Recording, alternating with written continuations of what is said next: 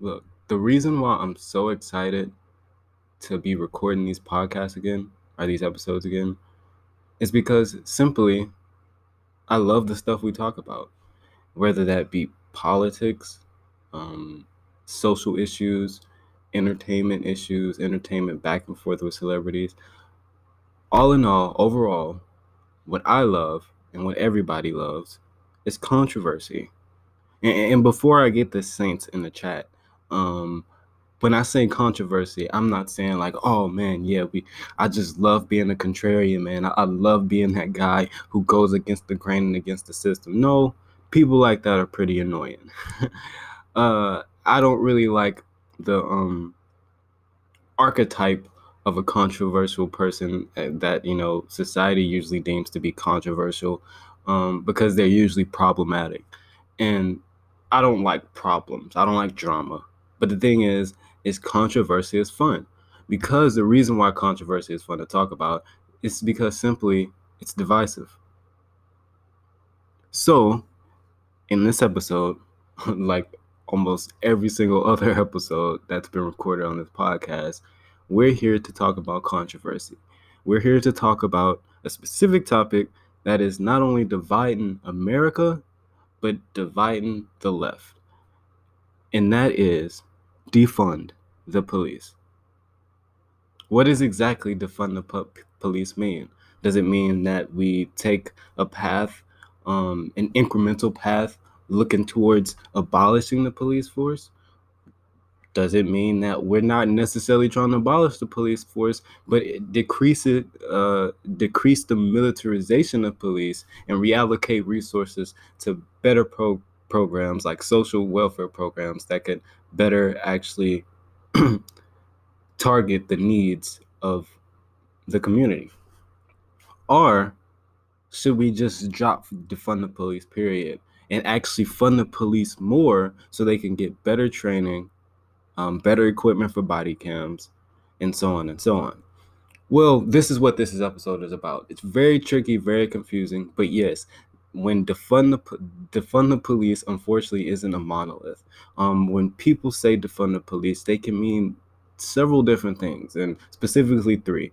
One is dismantle the police, which is completely abolishing the police, and two is reallocating resources, which I like to call the real defund the police. And three, don't defund or touch police funding at all. Actually, increase it so cops could have equipment and better training to do their jobs. So for this episode, we're gonna go through all three of those, and then I will at the end say what is the most optimal way of going about things, in my opinion. So let's get started.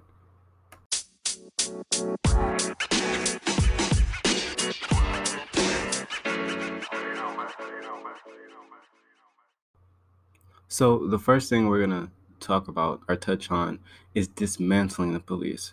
Now, out of all of the suggestions or all of the prescriptions to deal with police brutality, because let's just say that police brutality is a real thing. So you can say it's sloganeering, Jim Clyburn, but at the end of the day, these are real issues, and even Clyburn knows that. So the first thing we're going to talk about is the most radical approach, it seems, which is dismantling the police. Now, before we go into actually dismantling the police, let's talk about what happened specifically to Minneapolis when after the George Floyd stuff and they decided to dismantle the police. So, the George Floyd stuff happened, and during this big summer of nationwide protests, Minneapolis decides to take in the street in huge numbers. I'm talking about activating and organizing and protesting in huge numbers, like huge. I remember seeing a video of this lady, this black woman with glasses, and she was kind of the lady with the megaphone. I don't know if that was Mrs. Lisa, Lisa Clemens. I don't know if that was her specifically, but I remember she had the megaphone, and she was basically just parroting, um, basically repeating what the crowd was saying, which is defund the police, and that's when the mayor Jacob Frey said that, like, look, we have to do something about our police department, and because the constant misconduct and mistreatment of our citizens, it has to stop.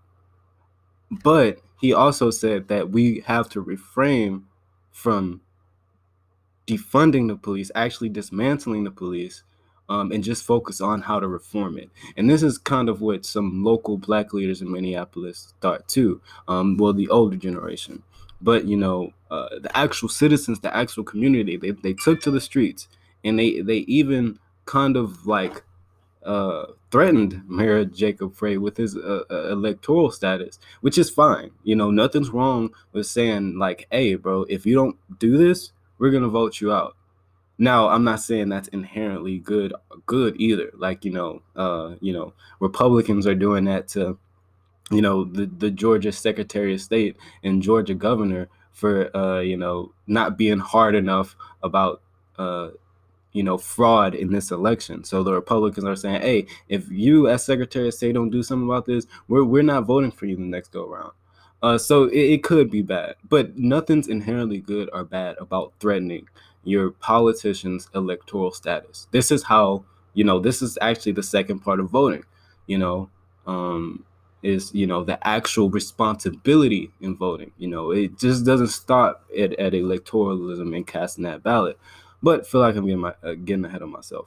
Um, but yeah, Mayor Jacob Frey, he pulled up while they were like protesting in the street, and basically Lisa Clemons, said to him like, "Hey, look, now, are you going to dismantle and defund the police?" And he said, "I can't promise that," you know.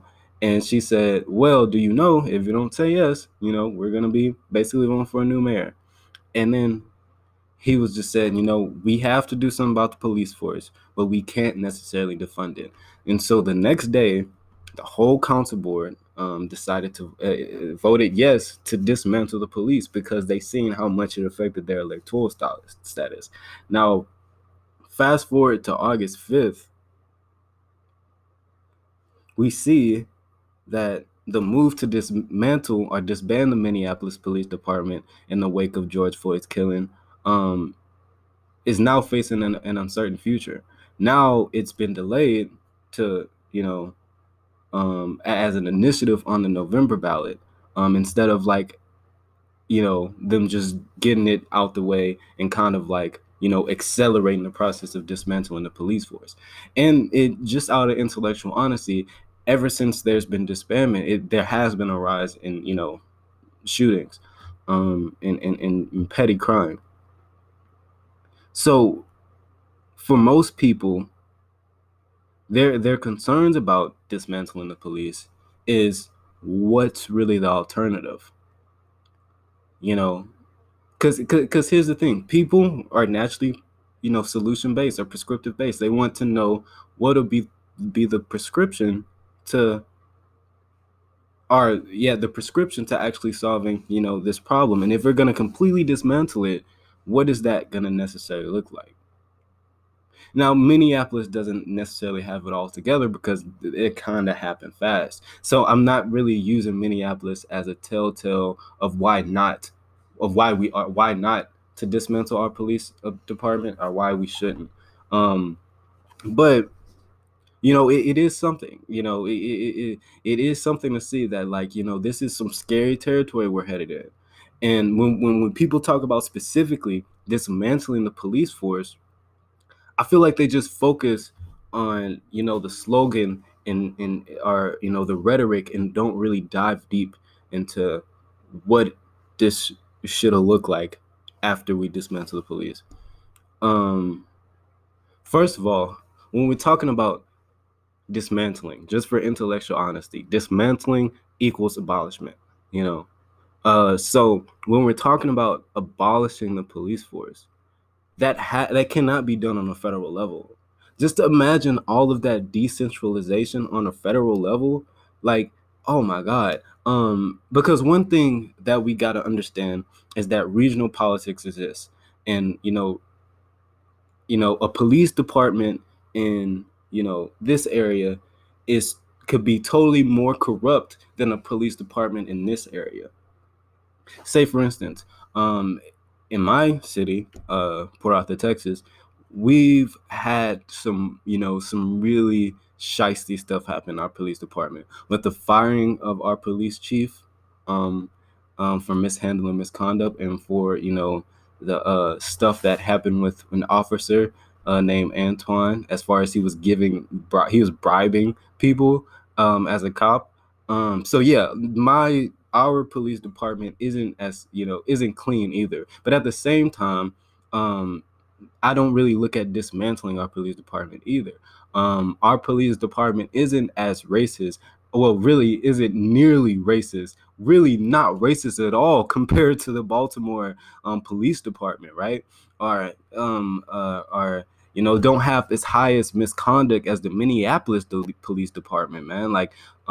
These like Minneapolis and Baltimore are two police departments that have like long history of aiding and abetting in institutional racism, a long history of literally planting guns and drugs um, on black citizens, so it could be easier for them to arrest them. And so when we're talking about defund the police, it has to be on the local level, because on the local level, this is the only way we're gonna get what we necessarily need by establishing civilian review boards, a civilian review board that has clause to where like they also don't only decide if a cop should be let go for negligence and misconduct, but also decides who the police chief and reigning over the police, who's basically the head, the what is it, H oh yeah, HNIC, who's the HNIC, right? Um, making sure making sure the citizens have a power, and who is the police chief as well, and you know, uh, reallocating funds on a local level to social programs. Now let's see, that's another thing. It also depends on what city, right? Because you're gonna kind of need a really big economy for your city to really kind of like dismantle the police, um, and have adequate replacements for that. Now, I would say what people worry about as far as like the fear mongering, what'll happen when we don't have police. What people got to understand is that over 90% of actual like um, uh, police crime or police work is nonviolent, right? It's nonviolent. Not now. I'm not saying violence doesn't occur, because it does. Like I just said earlier, Minneapolis has had an uptick of shootings and petty crimes. But when you look at the overall scope and things, police aren't like you know just as far as like one police officer, he's not getting shot at every day of the year. You know what I'm saying? This police officer does a lot of book work, a lot of desk work, depending on their department. But it so the idea that well, how are we gonna really solve our what so our social workers going to be the people with guns, our social workers going to be the people who stop these lunatic maniacs from going out on shit. Yeah, you don't really necessarily have to worry about that. Security will still exist, right? People still hire for security, but I understand your concern. And me as a person who is focused more, since do have my socialist bias on centralization, this doesn't really seem like the optimal route for me. But the fear mongering, argument about people are gonna die the next day. We don't necessarily know that because we never seen a world, without the police, right? And not only we never seen a world without the police, but we never really tried to prescribe a world without the police. You know, after sheriffs kind of came into town during like the Wild Wild West, and then like people started forming municipalities, we kind of seen that law enforcement and kind of like government was a good thing because it held people accountable and made things just more fair across the board for people. When we're talking about enforcing, welfare programs or, minimum wage laws. Law enforcement, in the earlier days were a big part in like kind of like instituting these ideals or these reforms. So that's one thing we have to understand when we're talking about dismantling the police. But am I personally for dismantling the police? No. I believe in a more centralized um, route to where we impact police reform. We do things to impact police reform on a national level, but then leave it up to local municipalities to see how far if do they want to take it.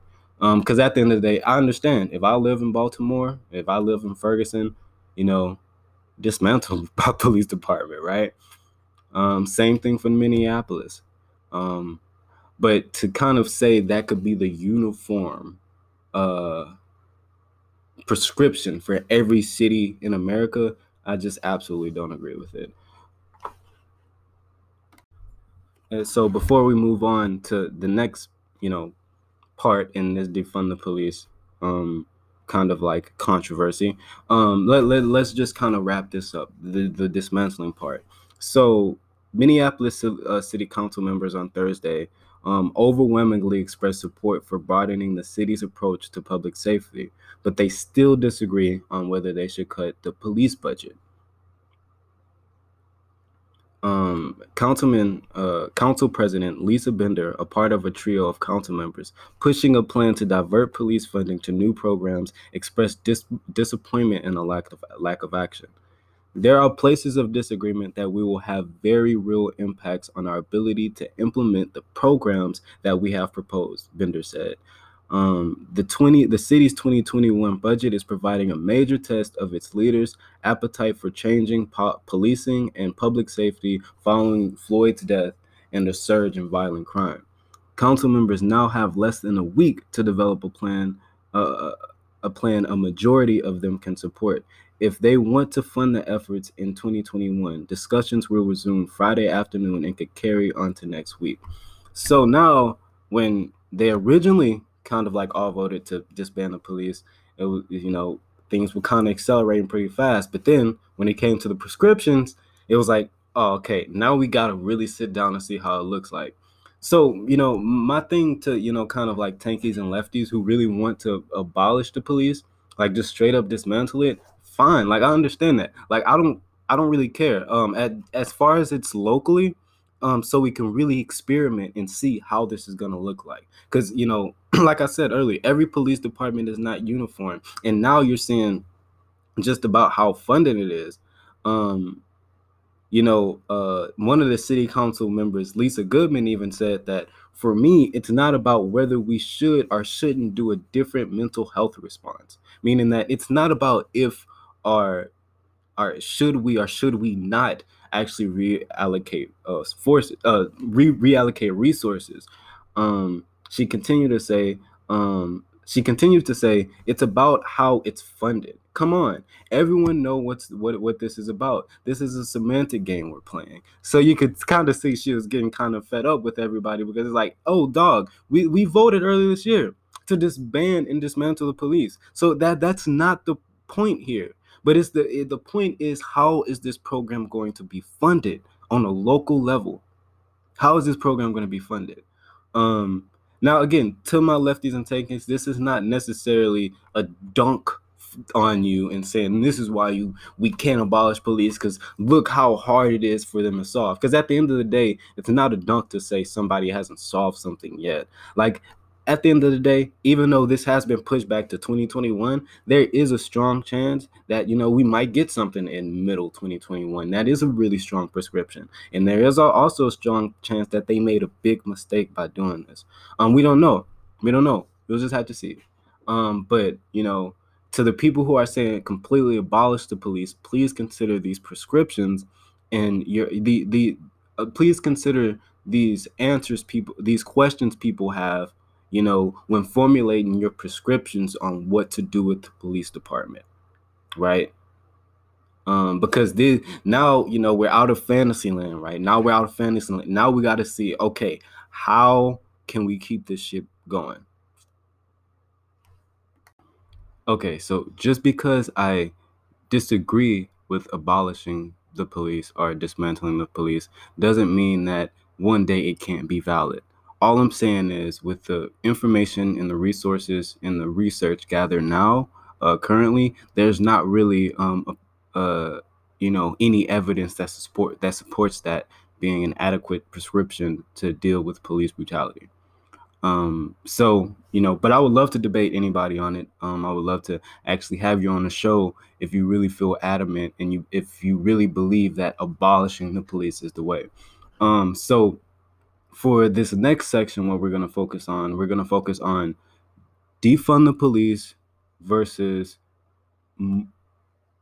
direct more funding to the police so they can get more training, like implicit bias training, things of that nature. Because we're done with abolish the police. So with defund the police or fund the police so they can get more adequate training, between these two options, I would like to break it down into two things. I would like to break it down into one, messaging, which of these plans has the best message, that it seems more electable, so we can actually get policy put in place.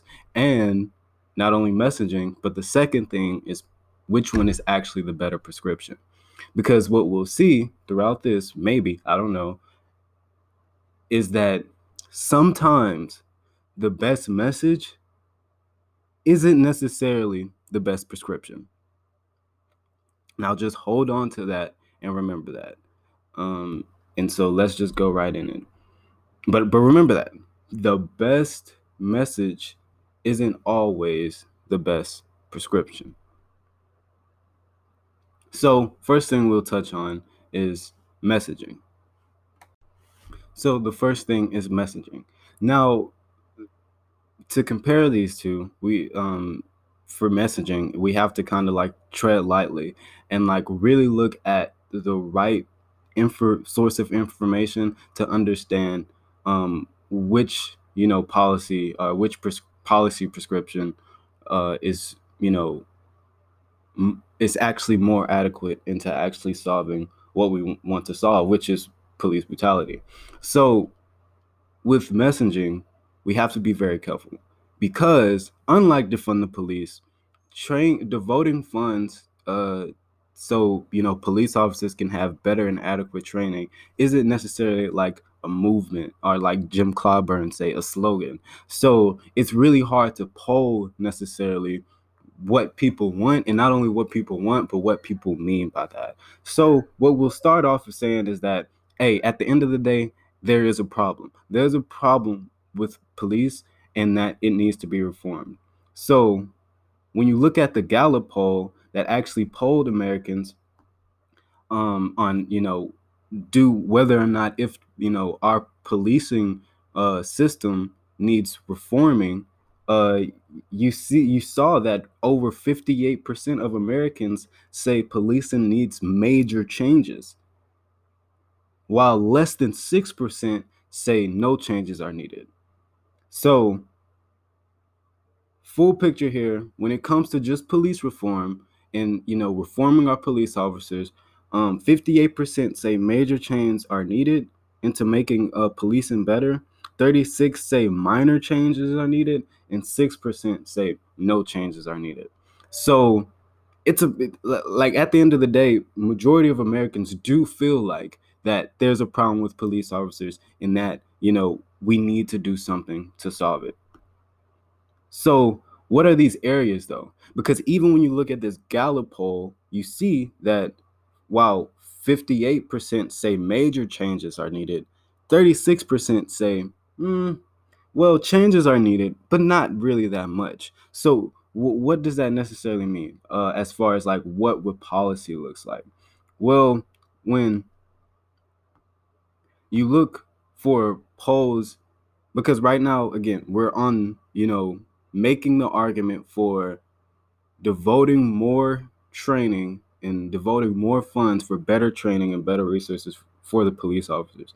So when you look at specifically like this poll from USA Today, that focuses on Americans want major police reform and more focus on crime, you see that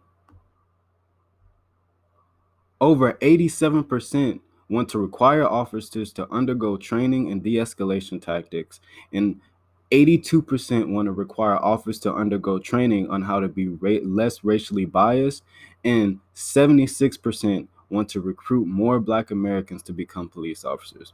So, again, so if we're talking about just better training for the police officers, it was really hard for me personally to find polls that pit this against each, put this specific prescription, which is more money to police officers so they can have better training, against defund the police. Exactly.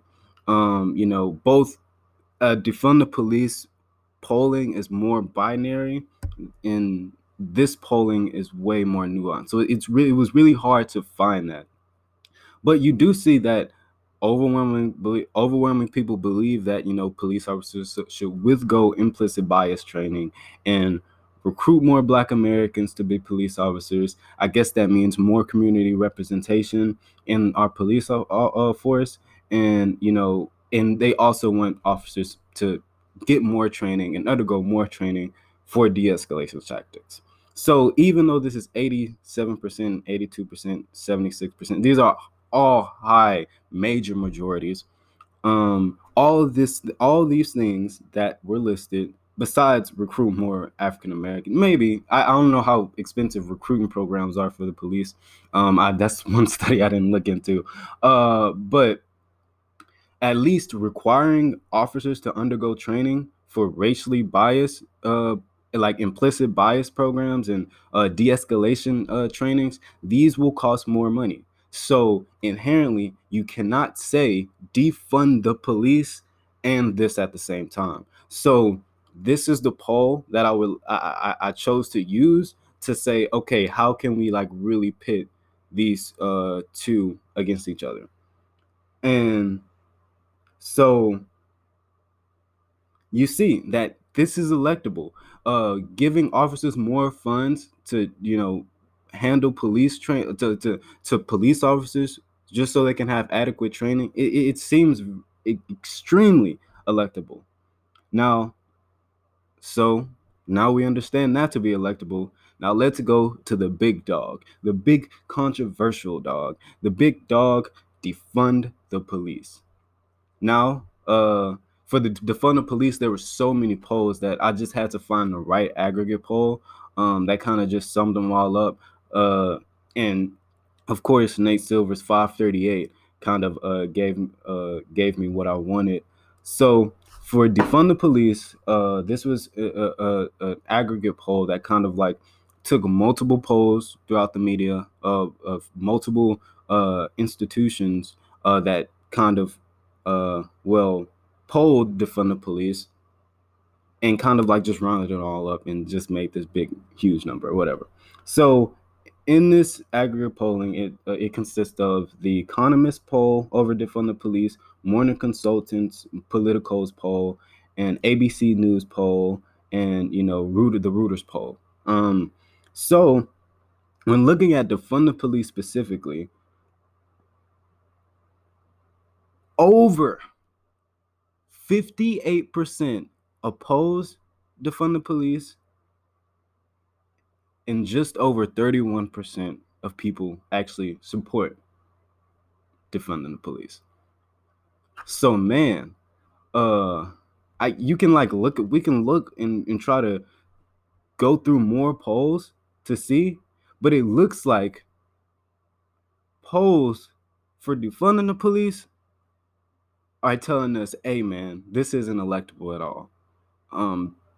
People get scared when you say this stuff, and an overwhelming percent of people oppose it.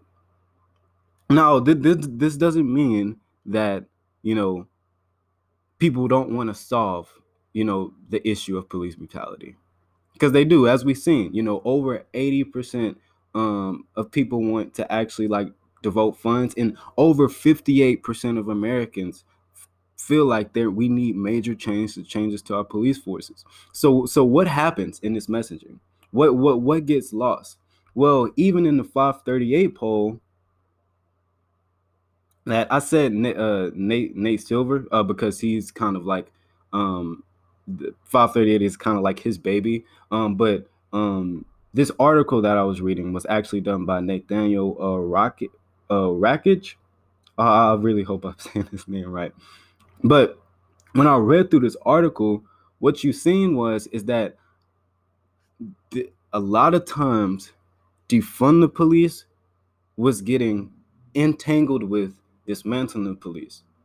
And so overwhelmingly, as even said in this article, and the article name is How Americans Feel About Defunding the Police by Nathaniel Rackage on 538.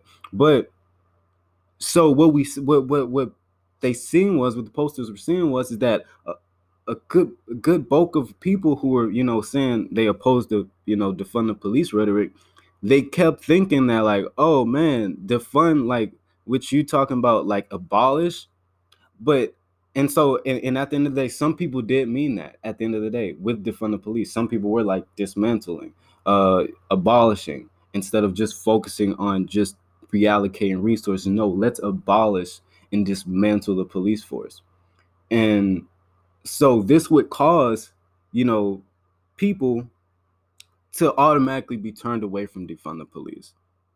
And of course, another element of defund the police is that people really legit feel that just putting more funds, I said adequate, directing more funds to things like body cams, right? To implicit bias trainings. These were the things that, police officers need the most. And these things naturally, require more funding. So, that's what kind of leads to like this big opposition in defund the police. So I don't think we need to say any more about this specific topic, because we kind of got all the information from the polls. These type of polls are the best, not exit polls necessarily, but these type of polls, are the best way to kind of see just how, certain movements are, certain slogans, will be vetted when it comes to actually passing the policy. So for messaging, defund the police loses terribly, and we have to give this dub to,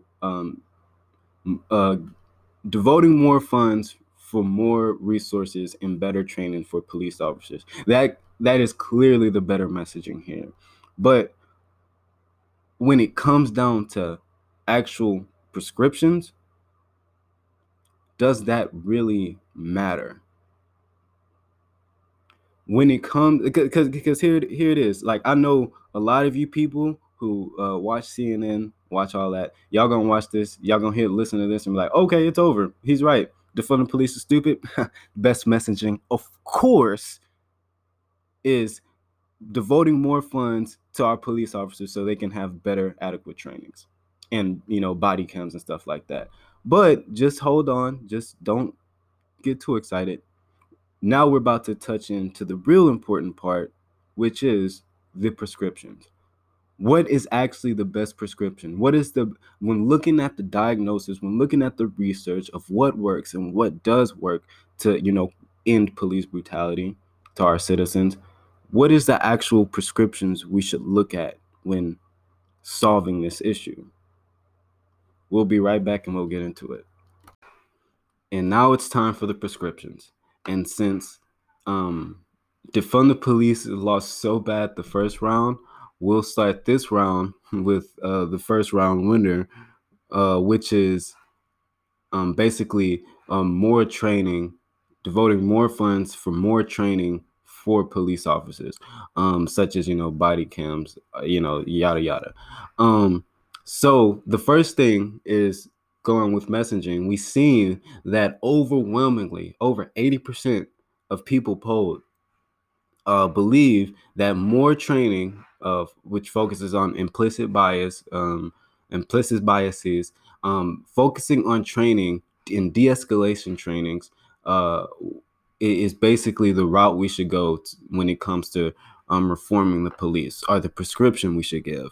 But when you look at the actual empirical evidence, you see that implicit bias training and de-escalation training actually has not proven to yield any positive results when it comes to people not dying at the hands of police officers. Actually, Harvard University did a meta-analysis over 492 studies and found that implicit bias training does not work long term. They found out that in that one situation, meaning like, say for instance, like if like a George Floyd would happen, or a Tamir Rice would happen, well, not a Tamir Rice, but a Michael Brown would happen, then they would have the implicit bias training, but it would only stick for like a couple months. Like it wouldn't work as far as like really yielding positive results. And as far as police not killing Black people in large numbers, so it seems like it doesn't work. Now, why do people like the Democrats, are just the Democratic voters, believe that this is an adequate way to go? I don't know. Probably because the messaging sounds really good. At the end of the day, cops are getting more funding, and at the end of the day, they're getting more funding, but we're devoting those funds directly to resources that are supposed to help them not kill us. But turns out that it doesn't help them not kill us. And so another big thing that was polled to be, basically when we were going into messaging and rhetoric, what was polled very high was body cams as well. Now, now body cams start getting a little tricky.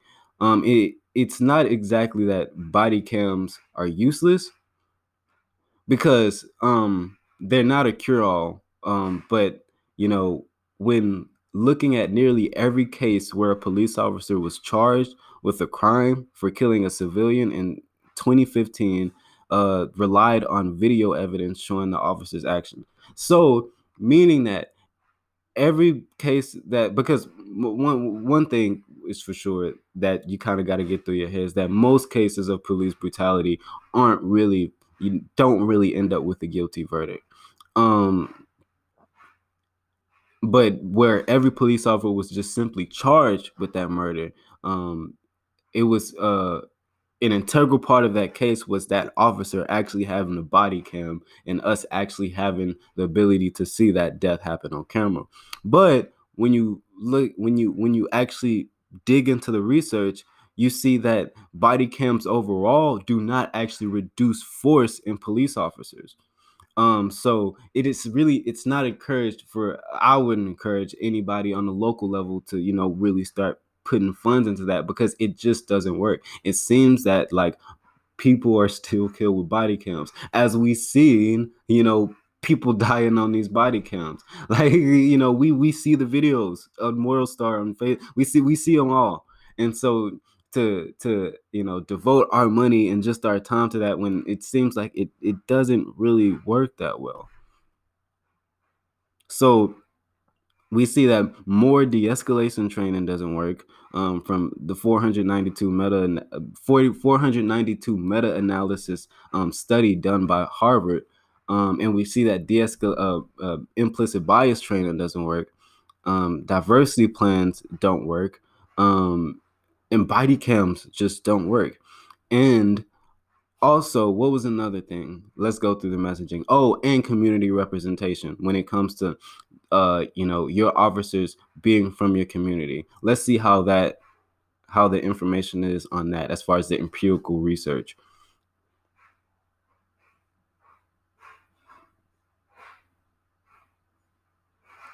Yep. Okay. It doesn't.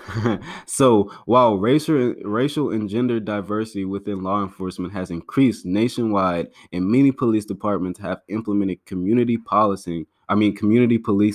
Uh, Recent research suggests that these approaches are not effective at reducing police violence at all. As such, we caution cities against emphasizing these strategies as solutions. And so, yeah, and I remember this was a big talk in my town, right? Well, not a big talk, but I heard, some community leaders talking about this, that, we should make sure that our police force is, represents the community. To be honest, it's just some identity politics. At the end of the day, and the site that I'm using to gather this information is Campaign Zero, which is basically an organization that is devoted onto actually like making police reform policy on local levels. So Campaign Zero, you can go to the site, whatever. And so, yeah, it seems that this community representation thing, as far as like cops that look like you, could still kill you. So they could still kill you. So it seems like it doesn't work. So what's the problem here? What's the reoccurring problem here when we look at, the best messaging and we look at the best rhetoric? Unfortunately, even though things like community representation in the police force, things like funding for body cams, as far as like making sure every local municipality has a body cams program. What was another popular? And oh yeah, implicit bias training. It seems like these prescriptions that are really good in rhetoric, because like like I showed you the polls earlier that are really good with messaging. It seems like these aren't good prescriptions though, and really when you look at the empirical evidence, it seems like they are the worst prescriptions. So if that if devoting more trainings are increased influence for the police officers, so they can have better training for things like people with mental health, better training for de-escalation tactics. If it seems like these things don't work, then why are we still vying for them? Why are we still saying that these are the prescriptions we should look towards? Before I get into that, let's just say that like okay, well, yeah, you're right. You have a point about that. That you just, Jalen, you just showed me all the empirical evidence that shows that like it's not really, a good solution as far as like a permanent solution. But why should we, you know, vie for defund the police when defund the police is terrible at messaging? So, okay, here's the problem here.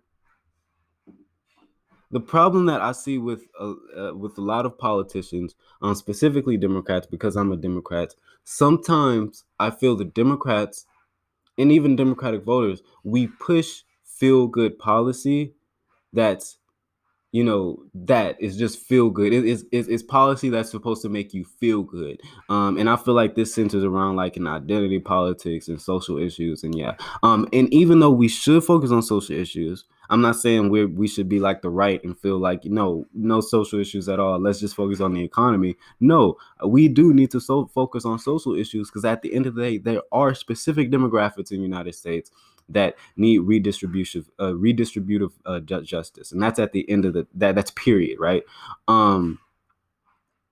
But when we look specifically at certain policies championed by Democrats and Republicans, because I said just Democrats earlier, just because I'm a Democrat, but Democrats and Republicans, it sometimes feels, no, a lot of times it feels like they they're headed in the right direction into which their constituency wants them to go, but they give these feel-good policies that don't really solve anything. Okay, so a good explanation for Republicans would be voter fraud. Okay, now the thing is, voter fraud, it's mass hysteria for the most of the part. There was not widespread voter fraud in our elections. But there is nothing wrong with having a tight and secure election. There's nothing wrong with that. And so, what a lot of Republicans want is feel good policy as far as voter ID laws are concerned. They want to strengthen voter ID laws. They want to, make it harder for people to do mail-in ballots. Even though, the Heritage Foundation, the Conservative Institute, found it that, voter fraud happens on a extremely rare occasion when actually, relative to all the mail-in ballots that have been casted.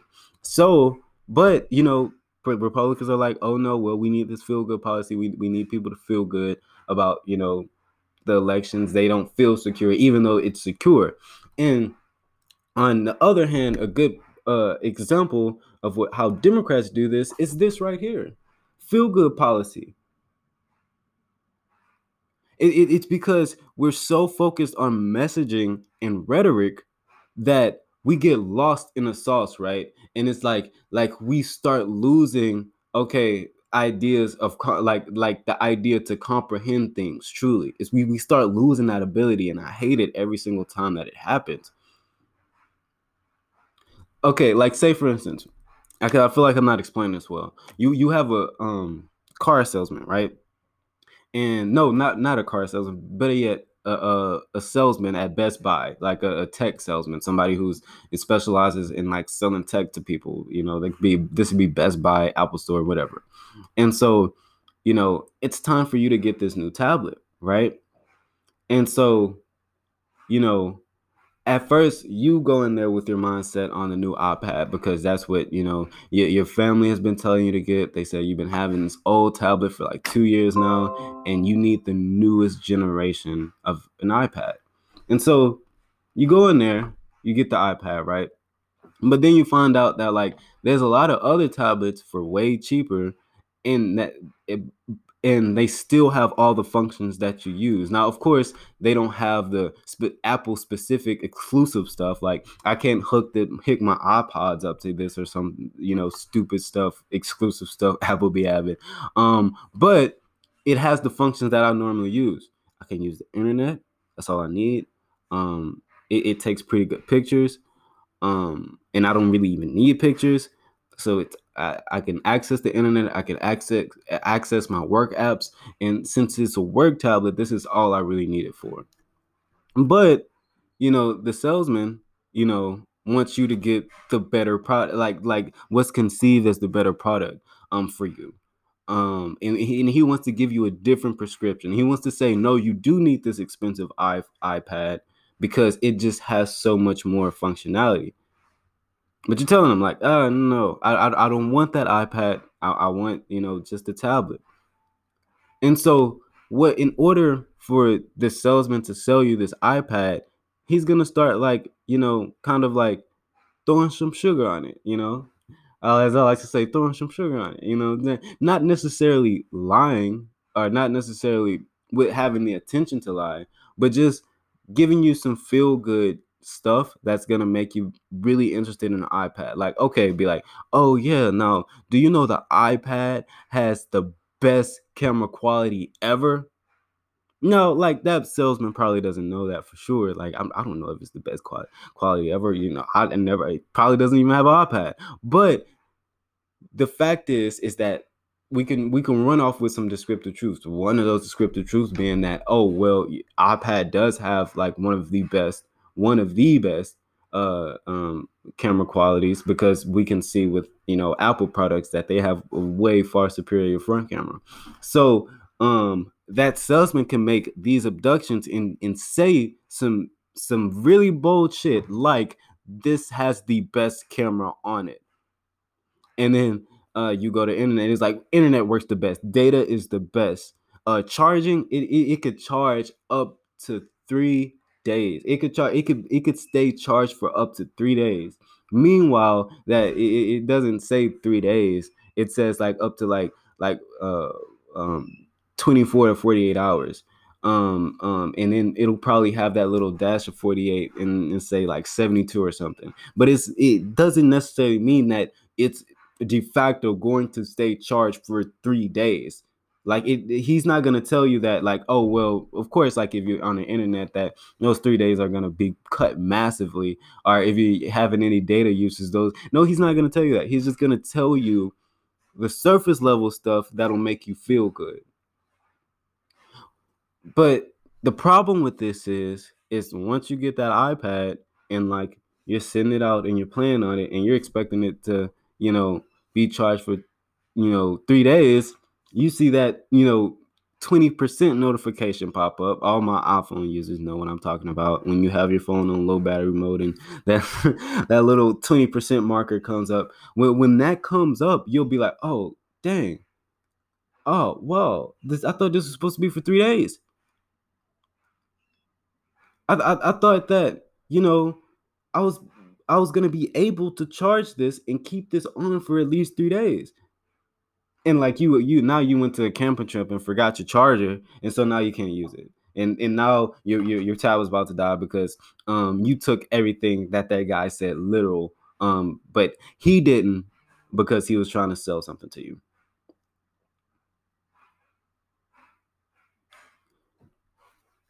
The idea that messaging and rhetoric is more important than actual prescriptions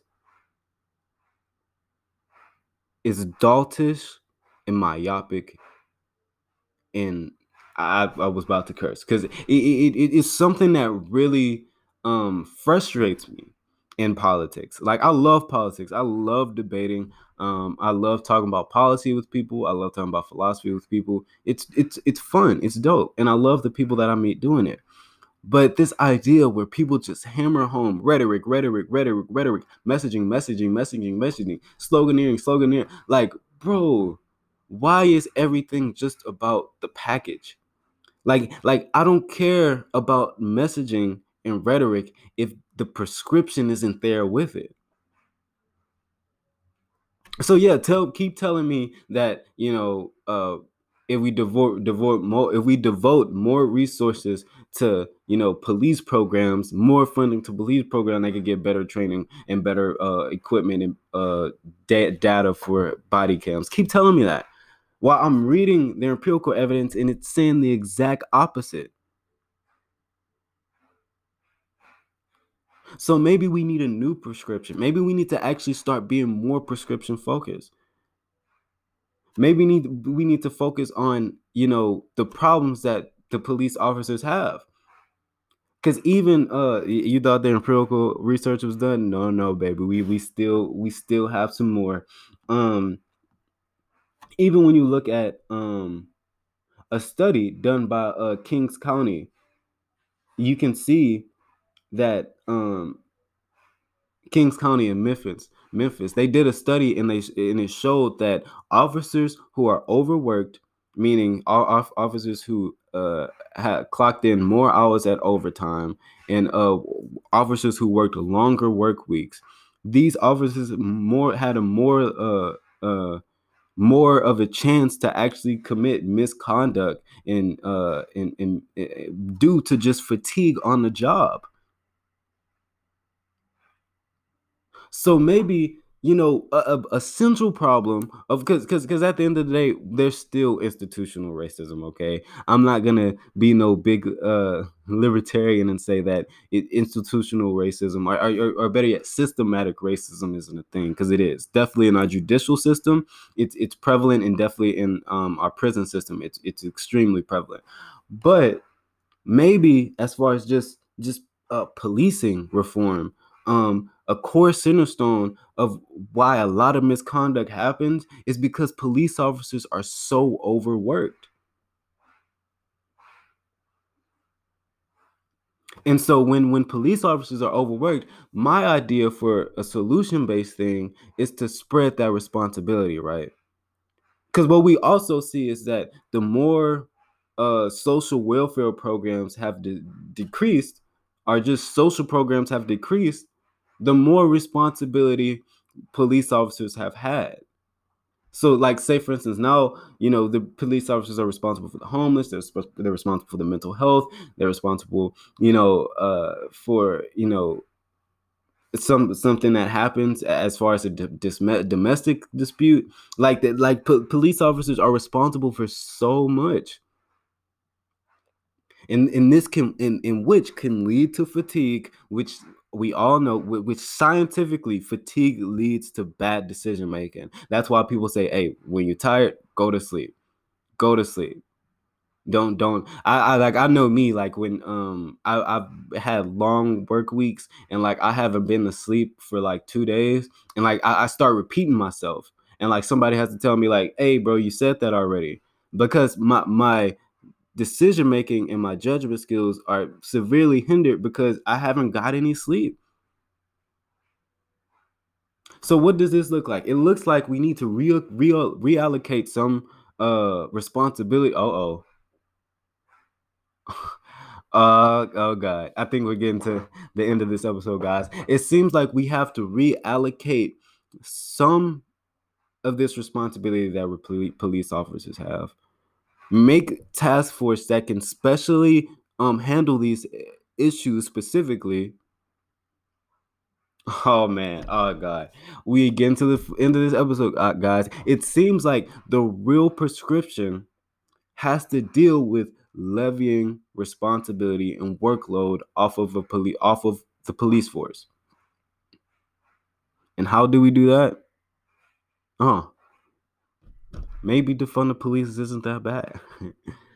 maybe defunding the police, which is reallocating resources to better programs and easing responsibility of police officers, maybe this is the best route to go. Considering that the best messaging and the best rhetoric, these policy proposals, which include more funding for training for de-escalation, more funding for implicit bias training, more funding for body cam programs and data, these things simply do not work. And even community representation, these things just simply do not work. And us as Democrats cannot be caught up in the idea of feel-good policy that's just going to make us feel good on the surface, but not really solve the issue at hand. So yes, to some people this was a surprise. To people who are real fans, it's not. But yes, I believe that we should defund the police and reallocate resources. It's the best prescription considering everything involved. Now, dismantling the police, it's a local thing, but we specifically have to focus on, just locally how that would look with no police force at all. But making these federal social welfare programs can start now, as far as just reallocating resources to better programs. This can start on the federal level. But one thing for sure, just feeding more money to a militarized police force is bad, and it's not good, and it hasn't yielded positive results for our people. So before I leave off with anything, I just don't want to leave off saying that defund the police is the better prescription, because at the end of the day, there is a problem with messaging. So I'm not the best messenger as far as like marketer, not messenger, but marketer. I'm not, because anybody can send a text message, right? But as far as marketing, I'm not the best marketer. So what I'm gonna do is I'm gonna leave a kind of like a prescriptions that other people have done to kind of like solve the issue of messaging and rhetoric. Campaign Zero, which is the initial site that I was on, they also made just this movement called 8 Can't Wait, and it's basically policies that, with coupled with actual empirical researches, shows that it can reduce police misconduct on the job. An immediate harm reduction, and so it's cool. 8 Can't Wait. These policies are really good. Just 8 policies that could be instituted today on your local levels that can better